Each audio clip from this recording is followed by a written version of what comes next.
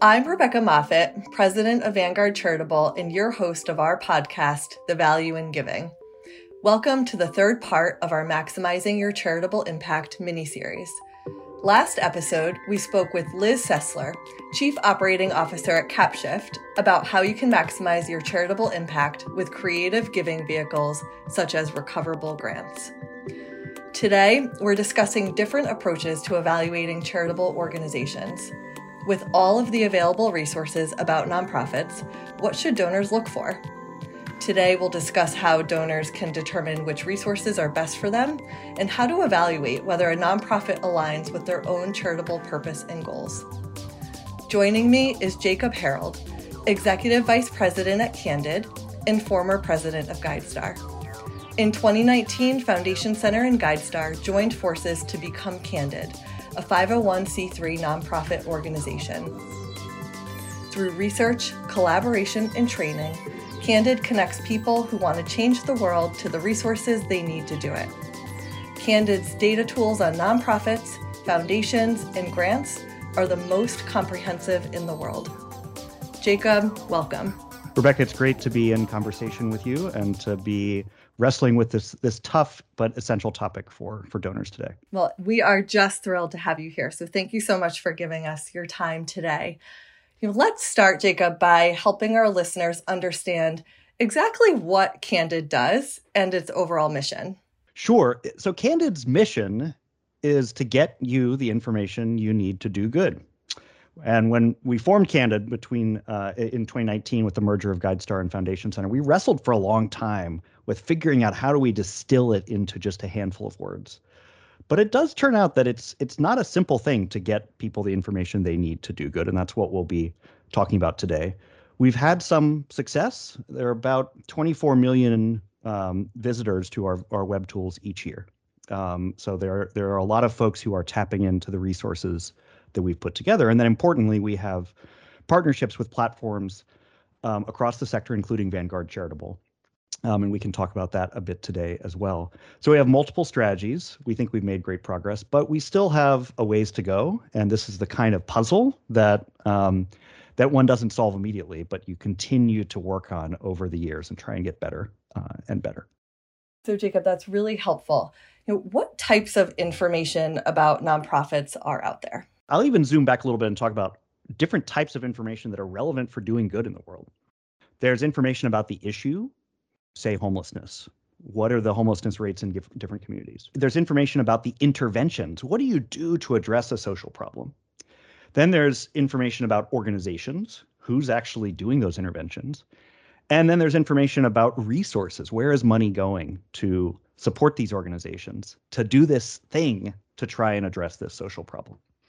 But to focus in on our bread and butter of organizational information, especially as it plays out for individual donors, this information is spread throughout the sector in databases, in file cabinets, in people's minds. And so a lot of our challenge is to bring it all together. But I will mention two particularly important sources of information. There are others that we can talk about as well. The first are the tax forms that nonprofits are required to file with the IRS in the US, the Form 990, which is a remarkable document full of data about nonprofits. It varies by organizational size. There are some challenges with it, which we can talk about. But it provides a fundamental foundation for understanding nonprofits. And the bulk of the data that we have comes from these forms that we've collected over the decades, and which we have often gone through the painful process of hand keying in forms that are provided as paper files, also organizing the data that we're able to get digitally, coding it, creating tools to make it searchable, et cetera, trying to turn this giant stack of tax forms into meaning that actually can be useful to folks. The challenge with this data is that it's a tax form. And I know I wouldn't want my story as a human being told only by my 1040, just like a nonprofit wouldn't only want their story told by a tax form. It's a great start, but if we stop there, we're only going to get a limited picture of nonprofits. That's why we invite nonprofits to come to our site and share additional information that's more current, but also asking different kinds of questions. Beyond the financial and governance questions, that you would see on a tax form to questions like, what are you trying to accomplish? How do you think you're going to get there? What's happened so far? What are the metrics that you use to measure your own progress against your mission? And we pull all of that together and organize it and try and present it in a way that is as useful as possible. Jacob, that is an incredible amount of work to pull all of that information together. And I will say, I remember that the days of working with Candid when I remembered that the full team was double keying that information into the system. The organization has come an incredible way to digitizing that information for donors' use. So thank you for doing that.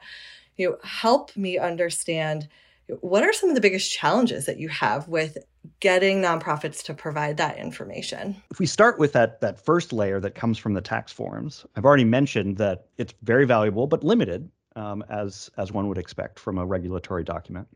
Another challenge is that it tends to be out of date. A nonprofit will fill out their tax return the following year. Then there are delays at the side of the IRS, delays in the process, et cetera, et cetera. It can be a couple years out of date. That doesn't mean it's not valuable.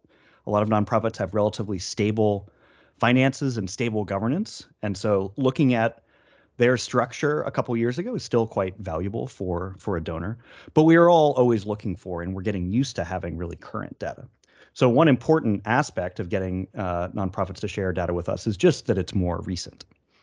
But then there's also the question of, well, what are you really trying to accomplish? And it turns out most nonprofits can answer that question in a general sense. But the process of having to type it down and enter it into a public database forces nonprofit staff to get aligned with each other, staff to get aligned with the board. And I can't say how many times I've been out in the field talking to a group of nonprofits, and someone will come up to me afterwards and they'll say, the process of filling that profile was really hard for us. It took us longer than we expected. We didn't have the answers we thought we had, but it ended up being incredibly valuable because it created this alignment and clarity.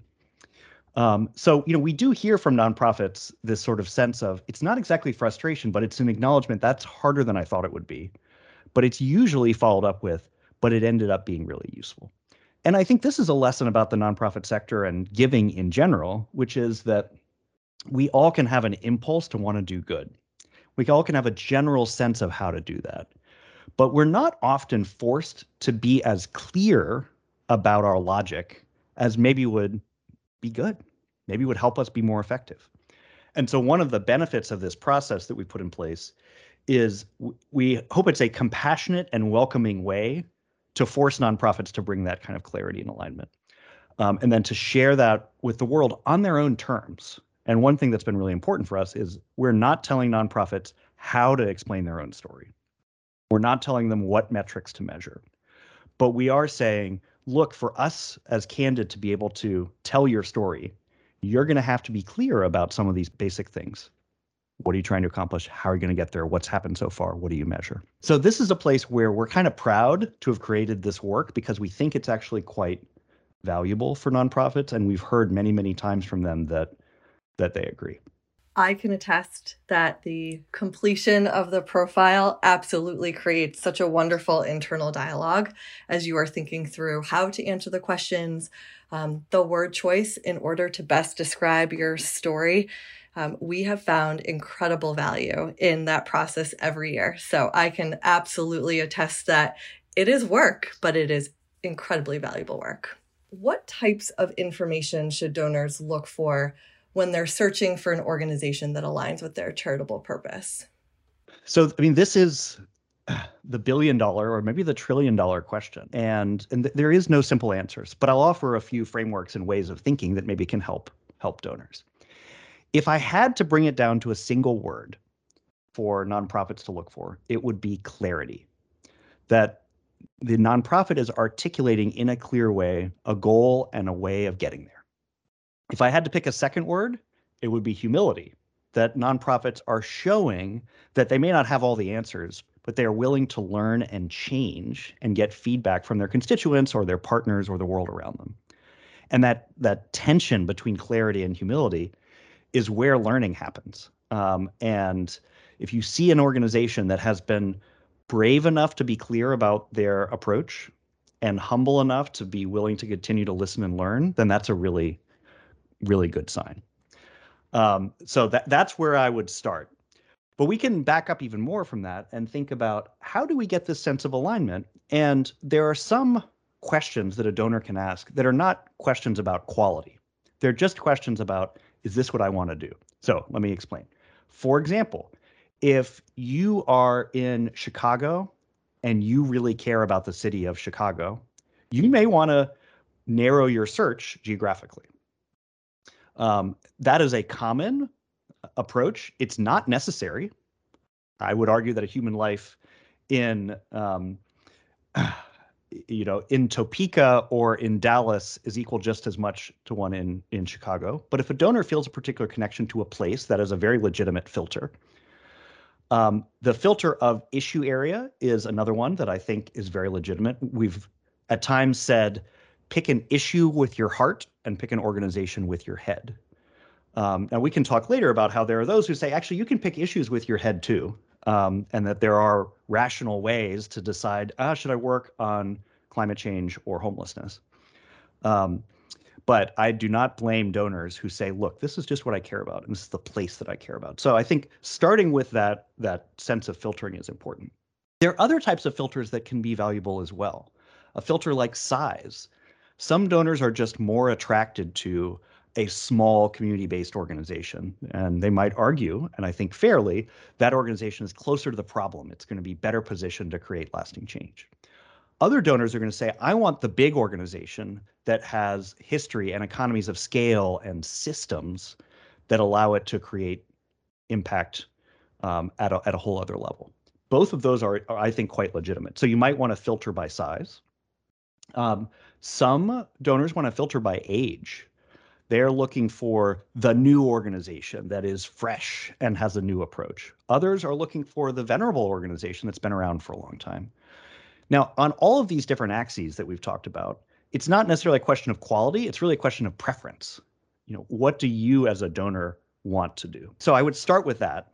And then, you can move on to these questions of quality. And we talked about one proxy for that is clarity. And you can make a judgment.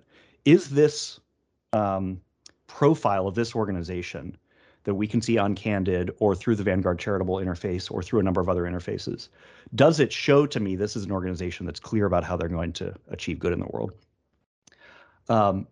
And another proxy that we find very valuable is transparency. That those organizations that are willing to share more information, in general, I think that's correlated with their effectiveness.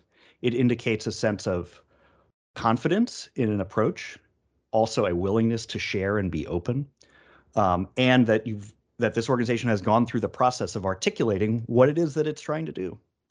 And for that reason, we at Candid have a series of transparency seals that about 80,000 nonprofits have achieved one of these. There are different levels: bronze, silver, gold, platinum. And as you move up that chain, you get more and more information. So we would argue that those organizations that have been willing to share and have achieved one of these seals, that's a good starting place. That's no guarantee that it's a high quality organization, but it is another useful filter that we find many donors using, and many platforms, many foundations as well, will require at least one of these transparency seals as an indication that an organization is willing to say out loud what they're trying to do and sees themselves as part of a broader community where that kind of sharing of information can help make us all better. I love that. And I think it's important for our donors to know too that I believe that Candid also provides nonprofits with a seal image that they can also include on their website. And of course, it's their choice of whether they want to include that seal. And so if it's not on there, it doesn't mean that they don't have that seal, but it could be another place that you can go to find what seal a nonprofit might have with Candid. That's right. And that's totally free to nonprofits, both to provide this information and if they earn a seal to share it as much as they want to. Let's say, going back to your earlier context, that geography is a piece of information that you can filter by. And so a donor knows a geography that they'd like to have an impact in, and they are specifically interested in cause area of homelessness. What are some data points that they should consider when they are evaluating the impact of that organization? I won't mention the specific chapter, but there's a chapter of Habitat for Humanity that has a particularly good profile. And it's a platinum level profile. It has the financial data, the governance data, but it also has descriptions of their strategies and some very interesting metrics.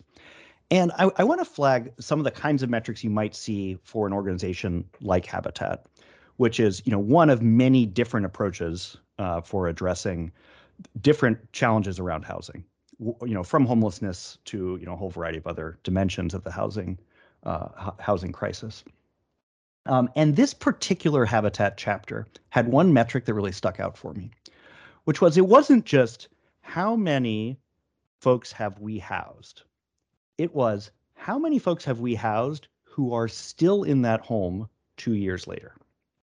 And that can seem like a subtle difference, but to me, it was quite a powerful indication that this chapter was thinking holistically about the experience of the families that they were building houses for, was providing support beyond just walls and a roof, was thinking long term, and had engaged in a process of really thinking about what does long-term success look like in our community.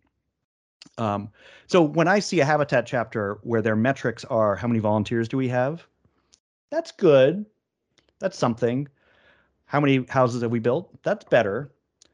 But when you have that sense of not only do we build the house, but here's the lasting impact, that to me is what I look for. And that to me indicates you've got an organization that really has their act together. And, not every organization that has their act together will have necessarily shared all of those metrics. But, those that do, I think a donor can feel a higher level of confidence that these dollars are going to be spent well in a way that has impact down the road. Jacob, one message that I'm hearing from everything that we're talking about is that this process is going to take time. And that is a good thing. It is a good thing for donors to take the time to understand these organizations, to dive in and sit with the various stories that they are describing about themselves so that they can connect with some of these data points. You were able to review this profile and something stuck out to you, and you were able to really connect so much more with the story of that particular chapter. And I would love it if donors could take from this conversation that spending some time getting to know these nonprofits and sitting with these stories will help them to truly understand how their giving to that organization can maximize the impact that that organization can have. So I think that's absolutely right. And I'll add two nuances. First is that it's important, but it's also really interesting. These are fundamental human questions about how do we serve our fellow humans, and how do we do that well? And that if a donor cares about politics or history or art or sociology or psychology, the work of trying to identify a high-performing nonprofit is fundamentally quite interesting. With that said, I will also add, donors should not put the burden on themselves that they're going to get it right from the beginning, and that the most important thing is to just get started. For example, a donor that maybe has given to 10 organizations most years for the last several years, you could give to those exact same 10 organizations this year, but this year take the time to look at their profiles and take the time to say, oh, wait, this one I've been giving to is actually really more impressive. I want to weigh more of my dollars towards them. Or this one actually doesn't really seem like they have their act together. I'm going to send them a little note. Or I'm going to just reduce my gift to them so that I can rebalance my portfolio over to this organization that seems to be so extraordinary. And then, the next year you can rebalance, and then the year after you might find new ones. And so this is hard enough that one thing we want to make sure we don't do is sort of overwhelm donors with the expectation of perfection from the beginning, because multi-billion-dollar foundations, from Gates to Ford to Hewlett, where I used to work, they don't get it right all the time either, with a staff in the hundreds, full of PhDs and practitioners. There still has to be a process of learning. And so the most important thing is to get started with at least, some lens of excellence that you're applying to the organizations that you're giving your money to. I will add to this another dynamic that I think is important, which is we want to pick organizations that are the highest performing because we believe that some are truly deserving of that additional attention and resource and celebration. Once we've done that, we have put trust in them. And I think we need to give them the flexibility to use that money as they see fit. So I would argue, in general, there are exceptions that once you've decided to give to an organization, you should not put additional constraints on them. If you don't trust them with your money enough to give them the freedom to use it, then you probably shouldn't give them money at all. So for that reason, we strongly suggest where possible to not put those restrictions on. And it gets to this balance of trust, of looking for those organizations that truly deserve trust and then giving it to them. Well, Jacob, I believe that our donors are absolutely listening to you. I was just reflecting on some data from this calendar year, and we are at an all-time high of grants going for unrestricted purposes. Nearly 50% of all dollars are completely unrestricted to the organizations. That has been increasing year over year. And I think shows exactly what you just said, that they are putting the full trust in the organization to apply those dollars where they see fit. And I believe that having access to all this wonderful information has helped our donors to reach that milestone of continuing to increase their giving in an unrestricted manner. We've heard similar trajectories from other partners. Hopefully that's a signal that this information that is flowing around is making a difference, not just in the choices, but even in the sort of moral, emotional relationship between donor and recipient. So that gives me hope about the long-term health of the field as a whole. Absolutely. The one other thing I thought I would add is I loved your comment about it's important to get started. And the wonderful role that Candid plays in getting started is in making it easy to get started.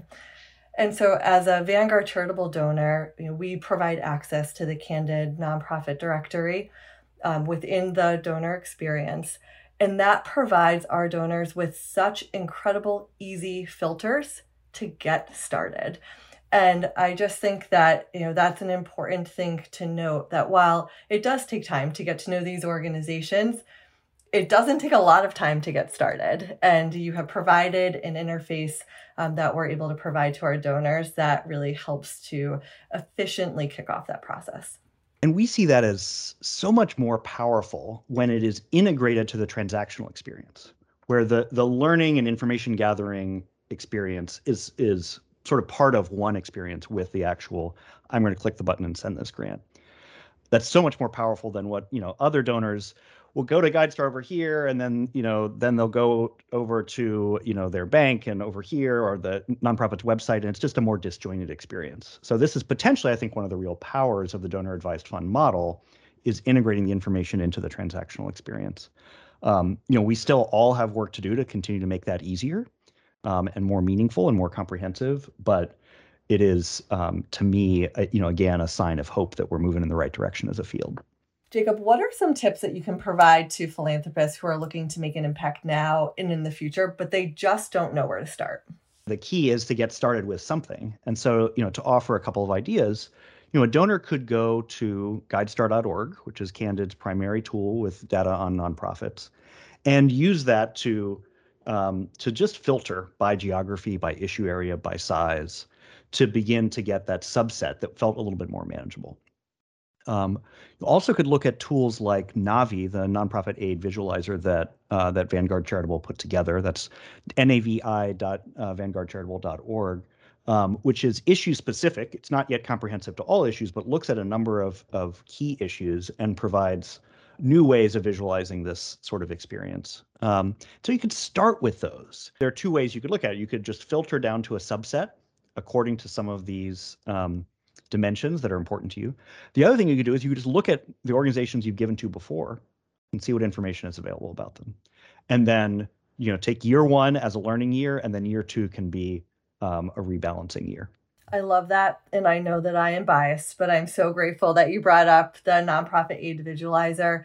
And for those who are listening, it is a free tool. It is on our website for everyone to use, and it is a great starting place. It has a wonderful experience. The latest version is focused on hunger and homelessness for those listeners who are interested in that cause area. And it provides a number of different filters and can absolutely start you on this research journey to understanding a bit more about some of these organizations. So thanks for raising that. To close us out today, I would be really interested in what long-term trends that you see with data and information resources with philanthropy. So, I'll mention one that is, very live for us right now at Candid, which is the use of machine learning and web scraping to get more current data. I earlier mentioned the two primary sources of data for us are the tax files, tax documents that nonprofits file, and the self-report information they provide. There is a third, which is we have built algorithms that overnight, each night, read about 100,000 newspaper articles and pull out the approximately 1,000, a little bit more, that are about the social sector, and then pull from that very, very up-to-date data.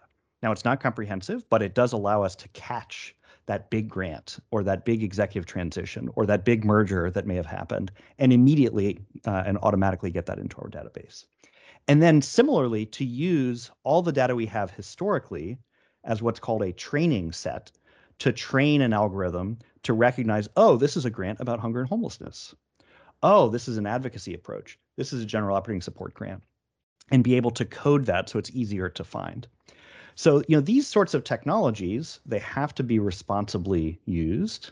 We have to think through some of the implications of relying on past data to analyze and make sense of new information. But it does offer the possibility of bringing in data from more sources much faster in a much richer way. And I hope that this can really enrich the experience of donors. We think about the last couple of years when we've had issues like coronavirus come out of nowhere, or we've had issues like racial equity that have been with us for many decades, but rose to a new level of prominence. That kind of immediacy is important for philanthropy right now. And if we're relying only on documents that are a couple of years old, we're not going to be able to capture that. So to me, it offers the hope, and again, just the hope, that as a field, we're going to be able to evolve our approach in a way that will kind of catch up to the rapid pace of society right now. I'll put the flip side on that, though, which is we also have to recognize that a lot of the challenges we face are truly long-term.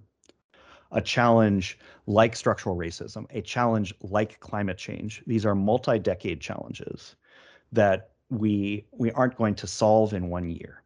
And that's another lesson for donors, is not to expect that their check, however big it may be, is not going to solve the problem. But their check may be a meaningful step in the right direction. And that if we are serious about building a better world, we've got to play a long game. And that long game requires us, again, to have the clarity of where we want to get and the humility to evolve and learn along the way.